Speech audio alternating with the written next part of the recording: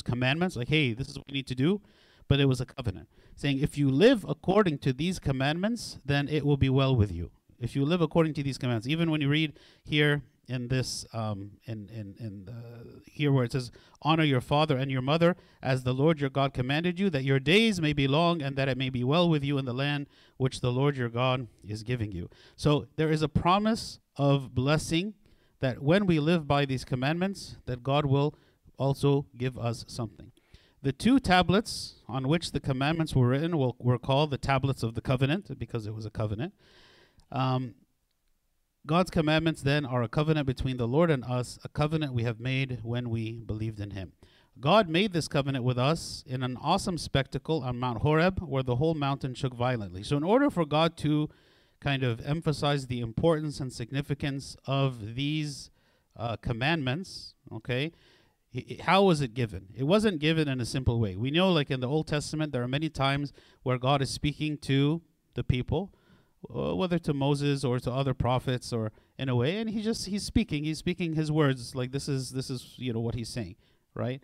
But here, when he gave the commandments, he gave them in a very special way. First of all, he gave them as these physical tablets. Like, he could have just orally said, here are the commandments, but no, he gave them as these physical tablets that he gave to Moses. Also, what was happening on that mountain at the time when Moses was on the mountain, it was like a horrifying kind of like terror, like very scary kind of scene. There was fire and smoke and lightning and there was earthquakes, and like all these things were happening on the top of the mountain.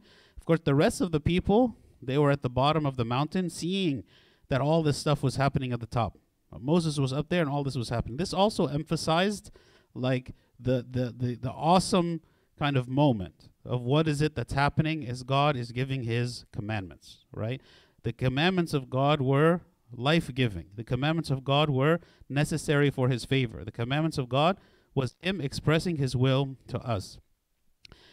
It was such a terrifying sight that Moses said, I am exceedingly afraid and trembling.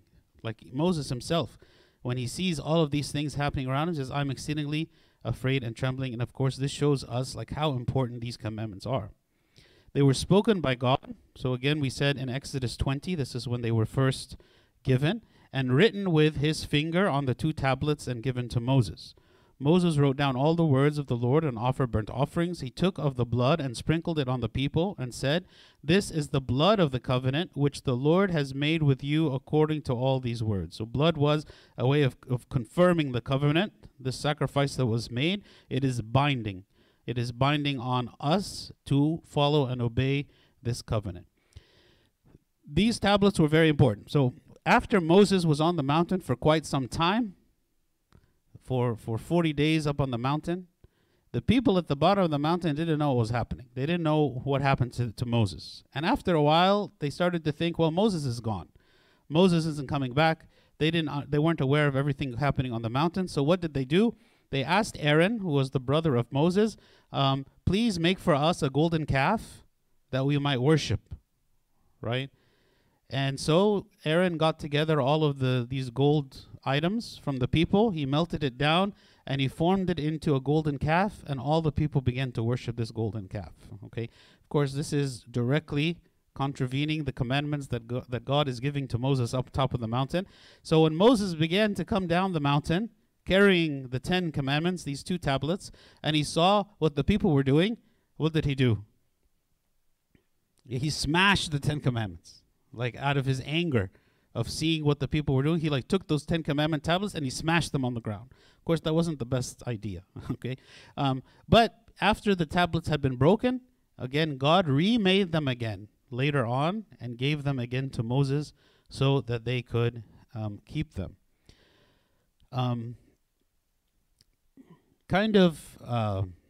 There's a meditation. So if you look at the 10 commandments, the first 4 commandments are speaking about our relationship with God. You shall have no other gods before me. You shall not make any graven image. You shall not take the name of the Lord your God in vain. Remember the Sabbath day. Those are the 4 commandments that is like relating to us and God directly. Okay? The remaining 6 commandments are all related to our relationship with each other. Honor your father and mother. You shall not kill. You shall not commit adultery. You shall not steal. do not bear false witness, meaning don't lie, and also do not covet. Okay, those 6 commandments are related to the relationship of human beings with one another. So there is a meditation that says that the way that God gave the commandments is that one tablet contained the first 4, which is related to us and God, and then the second tablet had the last 6. The Bible doesn't say exactly that it was broken up that way, but some people meditate and say this makes sense because one tablet is related to our relationship with God and one is related to our relationship with one another. Okay. When the Lord Christ was asked by one of the lawyers, "Teacher, which is the great commandment in the law?" Jesus answered, "You shall love the Lord your God with all your heart, with all your soul, with all your mind. This is the first and great commandment. The second is like it, you shall love your neighbor as yourself. On these 2 commandments hang all the law and the prophets." So what is it that the Lord's answer means? He's referring to the commandments. This is what God gave. So the question is, what is the greatest commandment? How do you show love? How do you satisfy the commandment of God? How do you live according to the will of God? He says, follow the commandment. What is the greatest commandment? Well, love the Lord your God with all your heart, with all your soul, with all your mind, which is what? Which is the first tablet, right? The first tablet, the first 4 commandments. If we practice the first 4 commandments, this is loving the Lord your God with all your heart, with all your soul, and with all your mind. Sometimes we ask the question, it's like, what does it mean to love God? How is my love for God manifested, right? And sometimes we think that love for God is expressed in an emotion, like I am feeling close to God, or I love God because I feel close to him because he is doing good things in my life, right? And that's a nice feeling to have. Like, it's a good feeling when we have this like emotional warm feeling toward God. And certainly as we grow deeper in our spiritual life, we should feel like this way when we meditate on the love of God to us. But what is the way that we are to express this love the Lord your God with all your heart, with all your soul, and with all your mind? Well, it's those first 4 commandments.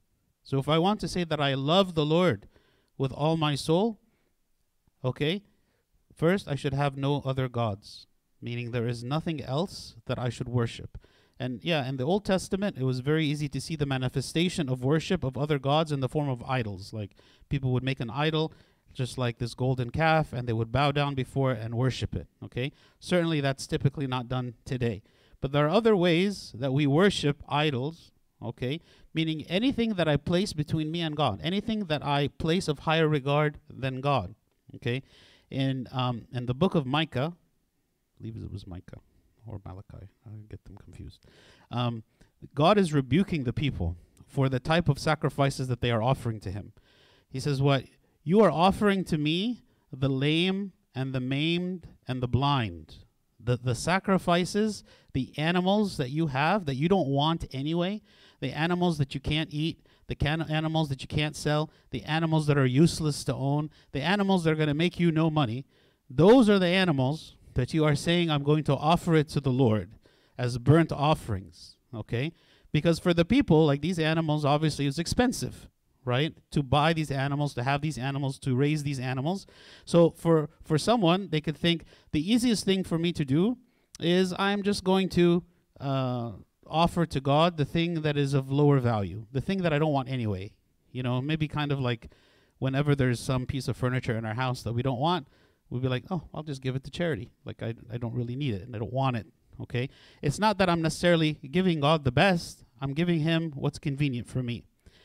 And so God responded to this, and he said, like, do you want to know, like, what is the criteria for me to know if what I'm offering to God is really the best? He said, would you offer it to your governor? Like, would you offer it to your leaders? Would you offer it to your boss? Would you offer it to your work? Would that be the thing that you offer? So, you know, we can ask ourselves, like, for instance, when I go to work, I have to go to work on time. When I'm at work, I have to, you know, be responsible in the way that I do my work and give my best, and, you know, like all the things that we know that is required of us at our work. So it's like God is saying, are you offering to me the best, just as you are offering to the secular authorities, just as you're offering to your work, right? You shall have no other gods before me means I will have the best of you, right? Don't offer to others something better than you offer to me. In a sense, this is a kind of idol worship. Okay. Then he says, you shall make no graven image. Make no graven image means what? Like the first commandment is speaking about who we should worship. The second commandment is speaking more about how we should worship, right? In what form do we worship God? God is spirit, so we worship him in spirit.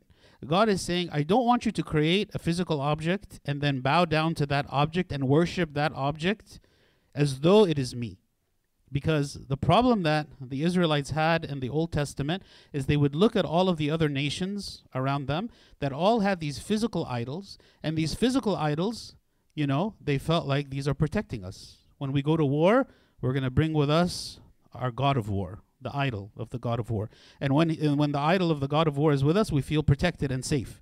We feel like our God is with us. So the Israelites, and this is actually what they did when they made the golden calf, is they said, well, we feel alone. We feel like God is not with us. We don't know where Moses is. We need some kind of physical object in order to feel the presence of God. So we will make the golden calf, we will worship it, and it will be God to us. But God is saying, I am not a physical object. Even though, like in the church, we use physical objects to remind us of God and the presence of God, and we even venerate those objects. But we don't worship those objects as though those objects are God, right? And that's what this is saying. Don't make any graven image. Do not make any image and worship it as though it is God. You shall not take the name of the Lord your God in vain. Of course, not to blaspheme the name of God, remembering the Sabbath day. We'll talk more about those in detail when we get to them.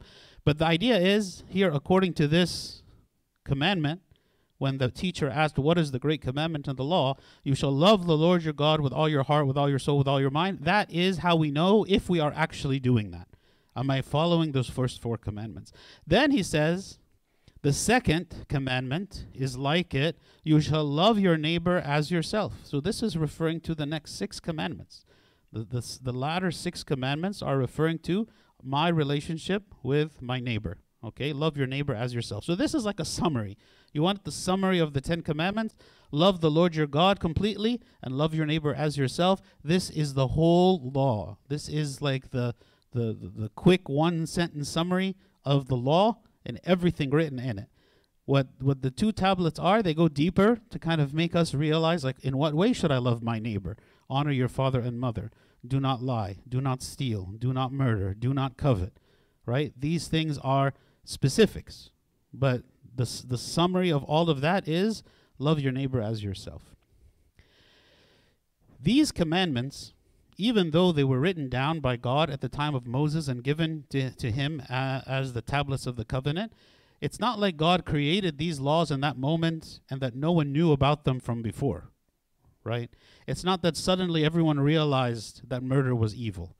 It's not suddenly everyone realized that adultery was evil, right? It had been known from the beginning that what is the law of God in many ways, right? So, for instance, the law of you shall not murder. Well, actually, Cain, in the very first human beings, Cain murdered his brother Abel, okay? And he knew that that was wrong. He knew that that was sinful. And God actually warned him prior to him murdering his brother Abel that this is something that he is contemplating, that he is thinking about. And he told him, like, master yourself. Like, don't let the sin consume you. And yet we know, of course, that Cain went and he killed his brother anyway. So it was known even from the beginning that murder was evil. It's not like nobody knew this, okay? Committing adultery, for instance. At the time of Joseph the righteous, when Potiphar's wife was seeking to be with him, he responded to her and he said, how can I do this great wickedness and sin against God? So he knew that adultery was a sin, even from before the 10 commandments, okay? Also, the commandment for stealing. There was a situation that happened with Jacob when he was living in the house of Laban, who was his father-in-law, right? And he stole these household idols that were there in his house. He knew that this was wrong. The sin of lust also was known to be a sin hundreds of years before the time of Moses. Job, in Job chapter 31, he said, what? I have made a covenant with my eyes. Why then should I look upon a young woman? So he's saying, I will not lust with my eyes. He also knew this from the very beginning. Keeping the Sabbath was also given by God in Exodus chapter 16 when he spoke about the importance of keeping the Sabbath. Okay, even we see the kind of the symbolism behind the Sabbath even in the days of creation. God worked for 6 days in creation and he rested on the seventh day.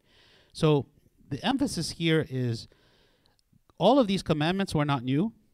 They were given by God from before, and many of them are implanted in us as a sense of the natural moral law, right?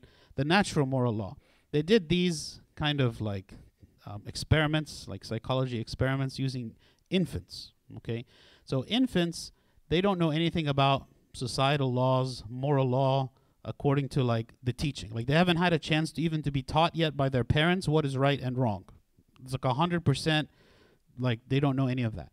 So what they did is they took like these two puppets, okay? And one of the puppets had like in his hand like something like a toy or something like that.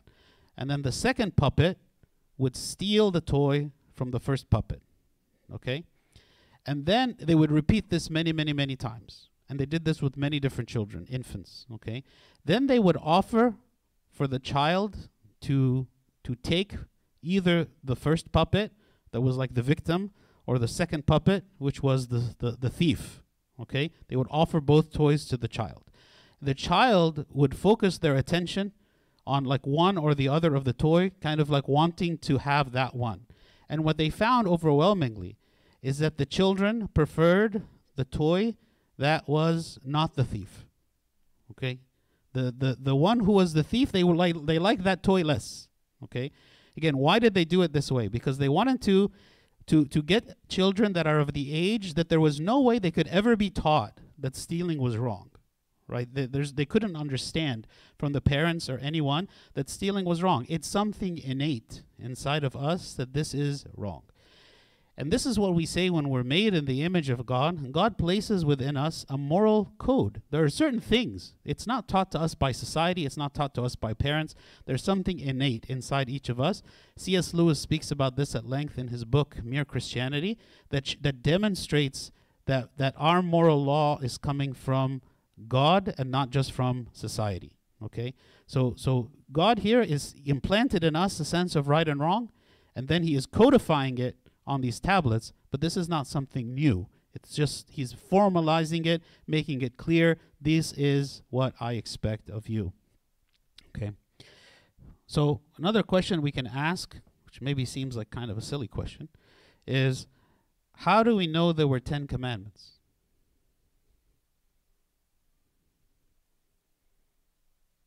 So it says in Exodus 34, so he was there with the Lord 40 days and 40 nights. He neither ate bread nor drank water. This is Moses. And he wrote on the tablets the words of the covenant, the 10 commandments. Okay? So they refer to it as the 10 commandments. But what's interesting is that not everybody counts the commandments the same. That passage that I read for you in Deuteronomy chapter 5, he didn't say commandment 1 is this, commandment 2 is this.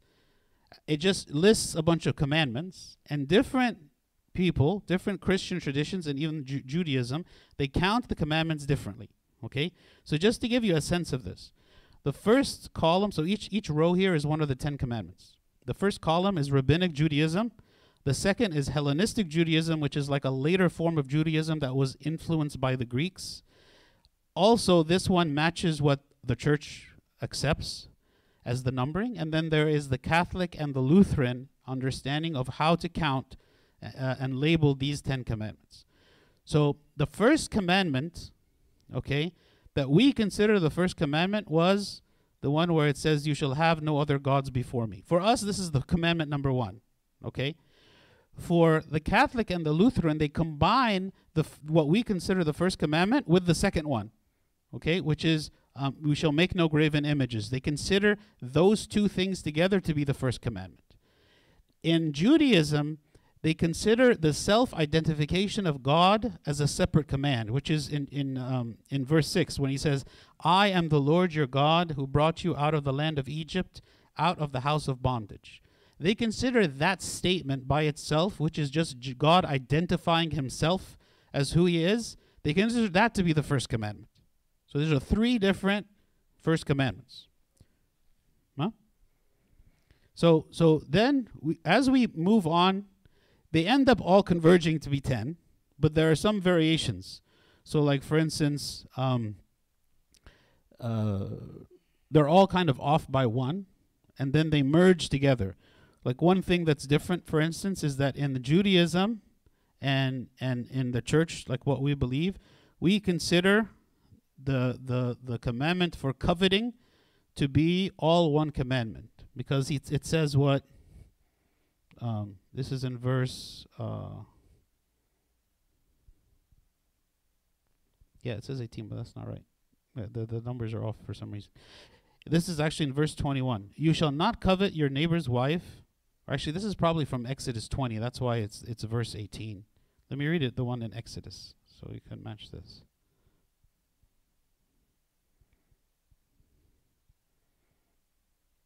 No, it's actually 17. Okay.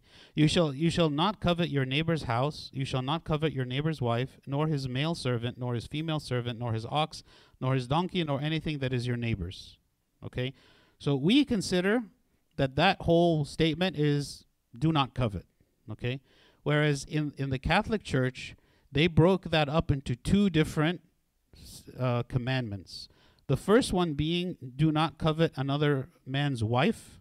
That is a separate commandment, which is considered their 9th commandment. And then the last commandment is do not covet any of his property, everything else. So they consider like the wife to be like a special command, with the do not covet someone else's wife, and then do not covet any of his property. This is another thing. So again, different groups, different Christian traditions, they kind of count the commandments differently, but in the end, they are 10. Okay, they are 10. So just try to get through the first commandment today. So the first commandment, now I'm reading from Exodus 20. It says, I am the Lord your God who brought you out of the land of Egypt, out of the house of bondage. You shall have no other gods before me. Okay. So this, again, this self-identification, we consider self-identification of God as I am the Lord your God. This is part of the first commandment, which is you shall have no other gods before me. So first is he is revealing who he is. I am the Lord your God. Like he is reminding the people of who he is. Why is it that you should listen to these commandments? Why is it that this is a big deal? Because I am the Lord your God who freed you from bondage. I was the one who freed you when you were slaves. And remember, this is very fresh in the minds of these people. Like this just happened. It just happened that they were in Egypt. They crossed the Red Sea. They went into the wilderness. They are at the bottom of the mountain. Moses goes up 40 days. He comes down with the tablets, and they are reading these commandments. Okay, so I am the Lord your God. Like, who you want to know? Who is it who gave you these commandments? It's the same God who freed you from Egypt. So if you care, like this is something very important. Like obviously, like the people lived in slavery for hundreds of years, and now you are free. Why are you free? Because I made you free. Right? I'm the one who made you free. That's why you should listen to these commandments. He didn't focus on other aspects of himself. Like he didn't focus on his divine attributes. Like he didn't say, I am the Lord God who is omnipotent and all-powerful and omniscient and all these other attributes. I am the God who lives in heaven and all this. No, he just focuses on his relationship with the people. What is it that you know about me? What you know about me is that I saved you from slavery, right? These people are very simple people. Like these are not theologians. They didn't understand God. Like God is revealing himself to the people, really to the whole nation of Israel for the first time.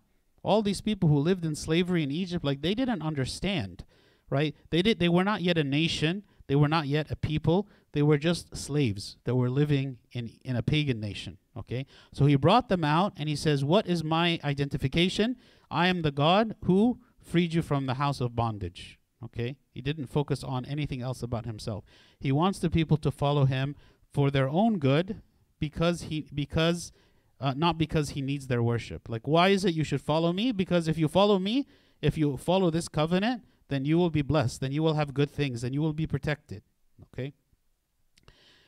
Because of what God has done for us, we are then called to have no other gods before him. Because I see that God is the source of all good things in my life, I put no other gods before him. Our worship of God should not be because of some divine commandment only, but as a response to God's love. The more we see the love of God shown to us, just as the Hebrews did at the time, the more they respond in love. Our response to God, or our actions toward God, are always a response. We see what He is, we see what He has done, and as a result of seeing that, we respond to Him. We are not the ones initiating.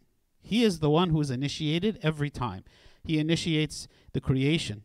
When He created Adam and Eve, obviously Adam and Eve didn't do anything. They found themselves created, right? And so their response to the love of God in His creation is to respond to that love with obedience and with love in return, right?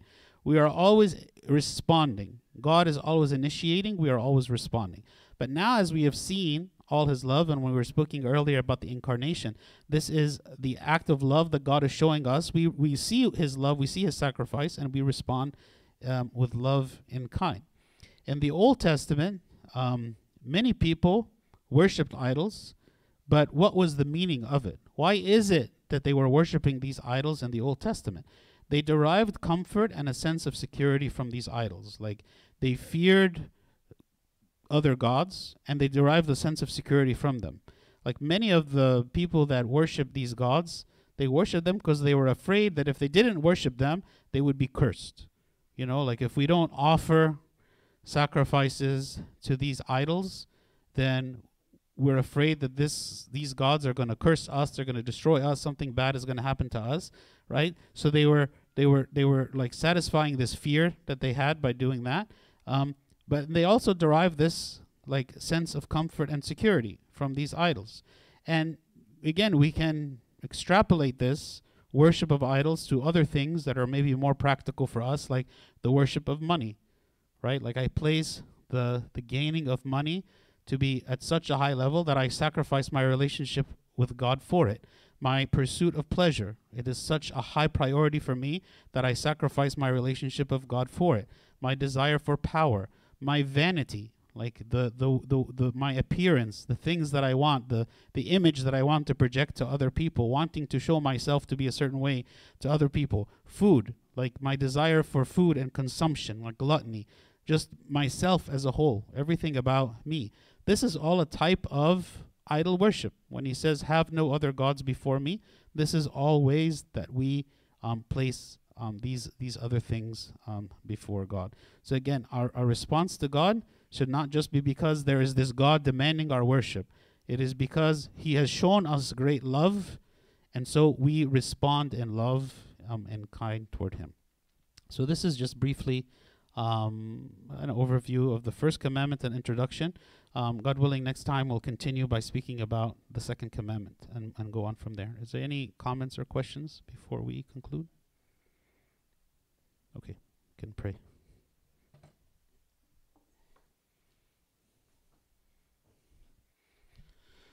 In the name of the Father, and the Son, and the Holy Spirit, one God, amen. We thank you, O Lord, for all things that you give us, and we thank you for making clear to us your expectations and your commandments. Help us, O Lord, to understand that these commandments are not intended to be a burden, but they are protection. They're a way, O Lord, that you keep us safe in the midst of a dangerous and sinful world. Help us, O Lord, to see these commandments as something joyful for us, something we desire, O Lord, to fulfill, and something, O God, that we know is for our good. Teach us, O Lord, how to control our thoughts and control our actions. Teach us, O Lord, how to subdue our will. Teach us, O Lord, how to see you as a provider and a giver of all good things. Through the prayer of St. Mary, Archangel Michael, St. Paul, St. Mark, and all your saints, hear us as we pray thankfully. Our Father who art in heaven, hallowed be thy name. Thy kingdom come, thy will be done, on earth as it is in heaven. Give us this day our daily bread, and forgive us our trespasses, as we forgive those who trespass against us. And lead us not to temptation, but deliver us from the evil one. In Christ Jesus our Lord, for thine is the kingdom, power, and the glory forever and ever. Amen. The love of God the Father, the grace of the only begotten Son, our Lord God and Savior Jesus Christ, the communion of the gift of the Holy Spirit be with you all. Go in peace. The peace of the Lord be with you all. Amen. Two things I just want to say. Number one, I'm like so happy at the attendance today. It's like making me like just jump up and down. The second is if you're going to go to the picnic, please remember to carpool if you can, because there's not going to be enough spots in the parking lot there if everyone takes their car. Okay, thank you.